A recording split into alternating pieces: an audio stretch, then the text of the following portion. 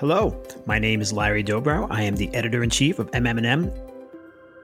I've got Jamie Avalone, the Chief Data Officer from Evoke, here with us today. Jamie, thanks so much for joining. Thanks for having me, Larry. We're going to be talking a little bit about the evolution of data and audience intelligence in healthcare marketing, which is obviously a very top-of-mind topic for, I would say, everybody. Big topic and a lot to chew on here. Why don't we start with a pretty ridiculously broad question? What do pharma marketers not know about their key stakeholders that you wish they did? You know, when you had that first conversation with somebody, what are some of the things that, you wish they brought to the table? I think there's a lot of onus on and a lot of thought put towards how they're interacting with pharma specifically or with a brand, as opposed to an understanding of holistically how they're looking for information. And they're not the same thing at all. I really try to stress to our clients that there's a large swath of opportunity, a large piece of the pie in terms of when they're engaging for professional information that you're just not hitting upon if you're really focused on that small sliver of engagement that you get with them. And I think that's kind of part one, and where we all start from is just the opportunity is significantly larger for engagement if you think about it more holistically. To that end, let's talk bigger trend. In your mind, what are some of the most important ones that you're seeing nowadays? So many of the conversations have focused on just this. Data, audience intelligence, what are the trends that are top of mind for you? I think the most important one is hyperspecificity. I think we've gone from a place where that was something that people were hoping for or was on a wish list. And I feel we're really moving to a place where that should be a baseline for clients. It's not necessarily a baseline for all clients, but we'd really like it to be the case. There really isn't a need anymore, I think, for people to rely on data sets that are not specifically bespoke to a stakeholder of interest, to a specific pharma marketer. And so I think that's kind of part one from that perspective. Secondarily, we also really want clients and the pharma industry in general to move away from thinking about things only from a prescribing behavior perspective. Obviously, that is important from a commercial lens, but it's not how people look for information. It's not how you best engage, because there's not necessarily a correlation between how people are looking for information and their prescribing behavior per se. It's much more helpful to group people into how they best want to receive information and engage when it comes to professional info seeking. And that is an opportunity that we think is a very large trend and something that we're hoping to evolve within the pharma marketing space. You touched on this a little bit already. When you think about the key tenets of data and intelligence, what are the ones that you think are most critical to success circa mid-2023? So, I think we've hit upon a few of these already. Hyperspecificity is obviously first and foremost. A second piece of this is I always tell clients, never trust data that wasn't created for you specifically. There's not really a need to settle for kind of a third-party data set. Primary data generation is very easily done in 2023 while complying by whether it's GDPR or HIPAA or any privacy compliance areas there. It's really important to look beyond just your engagements, because there's nothing saying that you're engaging particularly well with your end user, right? And I think a lot of people assume that that baseline is correct, and it could be, but it probably isn't. There's probably someone doing it a little better than you just in the overall universe. And I don't just mean the pharma universe, I mean in the information seeking universe, right? And so that's another piece of that. I think lastly, not everything, but most things from a data generation perspective can be done in 2023, from my experience. The ceiling's not as low as I believe a lot of pharma believes it is. The question is just if there's an appetite and the desire for that data at the cost it will take to procure it. We want, from a tenant perspective, I think pharma needs to dream a little bigger when it comes to understanding exactly how much we can understand, whether that's about a singular doctor or patient or about a subsegment or a market at large. A phrase that you just used strikes me as very interesting. Pharma needs to dream a little bit bigger. In a broad sense, where are some of the companies that you work with? Where are they right now in terms of their evolution in a lot of these topics, whether it's audience intelligence, whether it's omnichannel marketing or anything else? The beginners, the experts, I think that there's an understanding that our analytics from assets or from initiatives that are owned by a client are not the be all end all anymore. And I think that's a great start, right? Because it's just as important to say what they're doing on a Doximity or a Medscape and what's really working as it is what they're doing on your own asset, even if we can't see the analytics for that specific engagement, right? And that's kind of where we're trying to move towards from an audience intelligence perspective, is a true understanding of actual real world behavior. And the next piece of this is, how does that change on a topic or subtopic basis? And then how does that change as we move across the country into different regions and different micro communities? And when you put that all together, I think those are the areas that we'd really like our clients to focus on kind of moving forward in terms of dreaming bigger, is that level of specificity and that understanding that we can look at something that maybe isn't as specific to what's already existing and create a comp or an analog that is highly likely to have a positive outcome for a future initiative. This follows up on that question, but what are the pain points? Where are some of the areas you're seeing where companies just kind of can't get over the hump with this? This is an age-old problem. This has been going on for a decade. And over-reliance on owned assets, I think, has always been a problem, right? Where if they're going to your websites or leveraging your assets, that's great. But if they're not, it's very difficult to increase your footprint by just continuing down that pathway. You kind of sometimes really do need to change your approach and start to find yourself in places where they're already going. Something I try to remind clients of is that you can change behavior, but that requires you to engage with them quite a bit. If your engagement cadence is once a month, in reality, it's very difficult to change an ingrained behavior if that's what's happening. Something like Instagram, in the broader context where they're engaging with it 45 times a day, then you can change the behavior. But if you're having a once a month engagement, it's actually very important to recognize that and instead understand that for that topic or subtopic, I'm not going to change their behavior, and therefore I have to change how I'm doing this, because otherwise the result is not going to improve dramatically. So, obviously you have to learn new skills. You have to be open to things. Does it require maybe a little bit of a shift in mindset in terms of opening yourself up to experimentation, to doing things that maybe feel a little bit uncomfortable? I think there's a few things to that, Larry, which are interesting. First and foremost is, yes, obviously agility becomes incredibly important. Failing fast, trying experiments, being nimble, a lot of the process that comes with a strong omni-channel approach.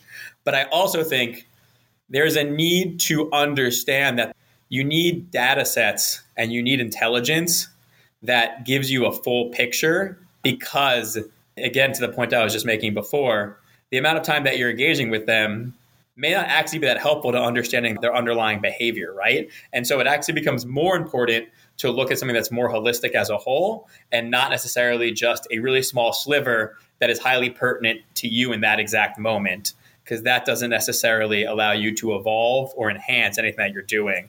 And so I think that's kind of where we're hoping to see clients go from that perspective.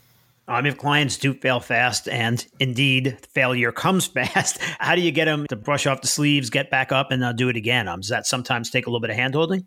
I think with a lot of the offerings that we're putting out there, what we're trying to do is create a baseline of behavior of understanding in terms of understanding holistically how they're going about info seeking, whether that's a patient or some CP on the professional side.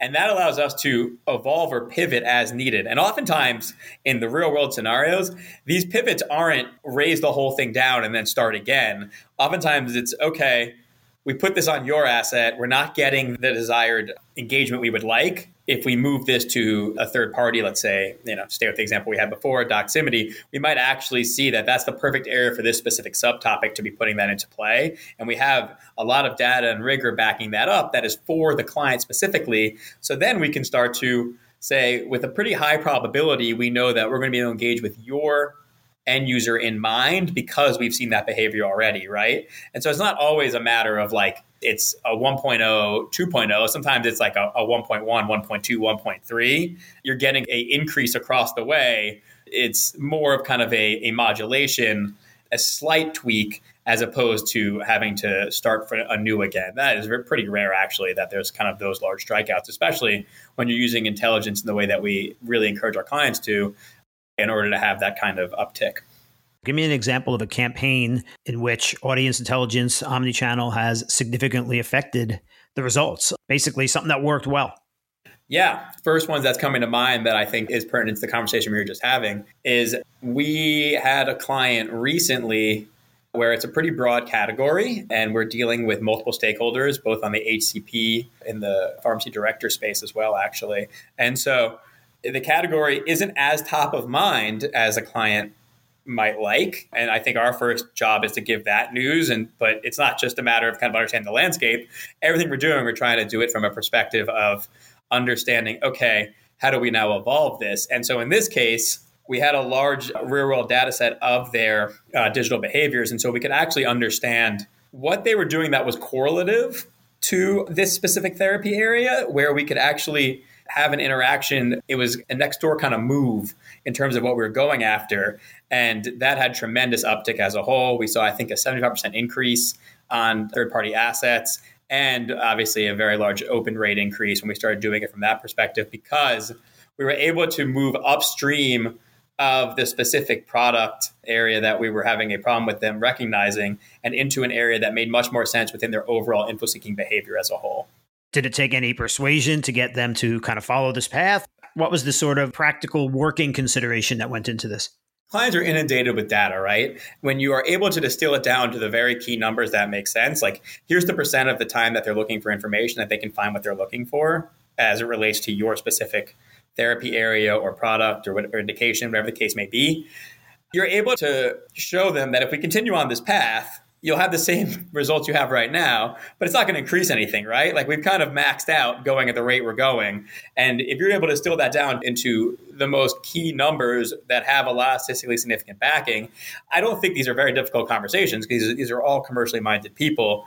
There's a lot of logic in the room, I find, in general. And when we get that message across, it's easy to say, okay, now here's what we're going to do about it, because we see that topics X, Y, and Z that are somewhat related to your brand are very top of mind, and they're looking for them on websites A, B, and C.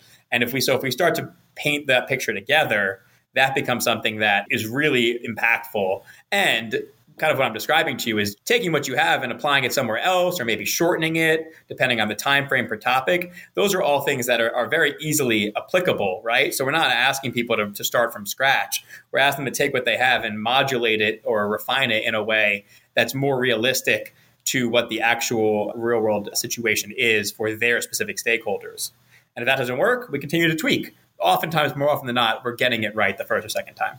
In a general sense, some of the goals are, you want to unlock overlooked insights. You want to move closer to health equity. You want to provide a more human experience. Where should healthcare marketers be prioritizing in terms of their time, and especially given the economic climate, their budgets? That's a great question. I think, so first is we're seeing, and it's a big trend, a desire to move much more into underserved communities and to reach those who are either having undiagnosed disease or unchecked disease progression, which is oftentimes something that's occurring a lot across the US. And that's an area that I think is germane to many of our pharma clients from that perspective. On the HCP side, I think it's much more about having high quality engagements than frequent interactions. And that's something that we're pushing as well. And getting the medium correct. I've seen in my career, post-COVID, a tremendous desire for both HCPs and patients to move towards video in a way that I didn't necessarily expect to happen. And so, something that might have seemed like a nice to have 5 years ago, I think now is a need to have, as the way that people are consuming information changes dramatically, and ensuring that you are using the correct modality, not even the correct channel, but just kind of the correct modality as a whole becomes incredibly important. Jamie, one last question for you, and it's kind of the crystal ball question. Maybe it comes from a little bit of not knowing on my side. How quickly can we see progress here? I think you mentioned just before that 5 years ago video, nice to have. Now, if you don't have it, you're probably in a little bit of trouble. How quickly can companies that might be on the wrong side of this affect change and really start seeing results?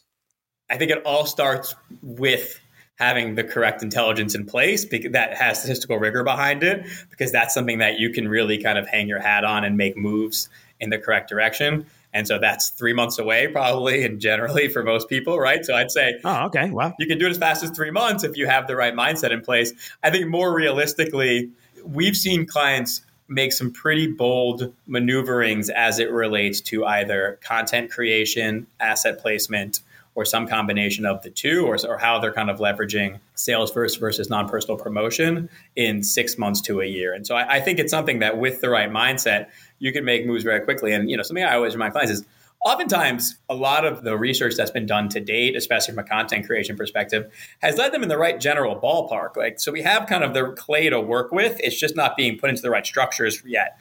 And that's something that I think a lot of the work that we're doing at Evoke can help with, is to help really understand what is the best framework to put this in, and how do we get the most out of it in terms of whether that's modularization of content or something that can be leveraged both from a digital perspective and face-to-face.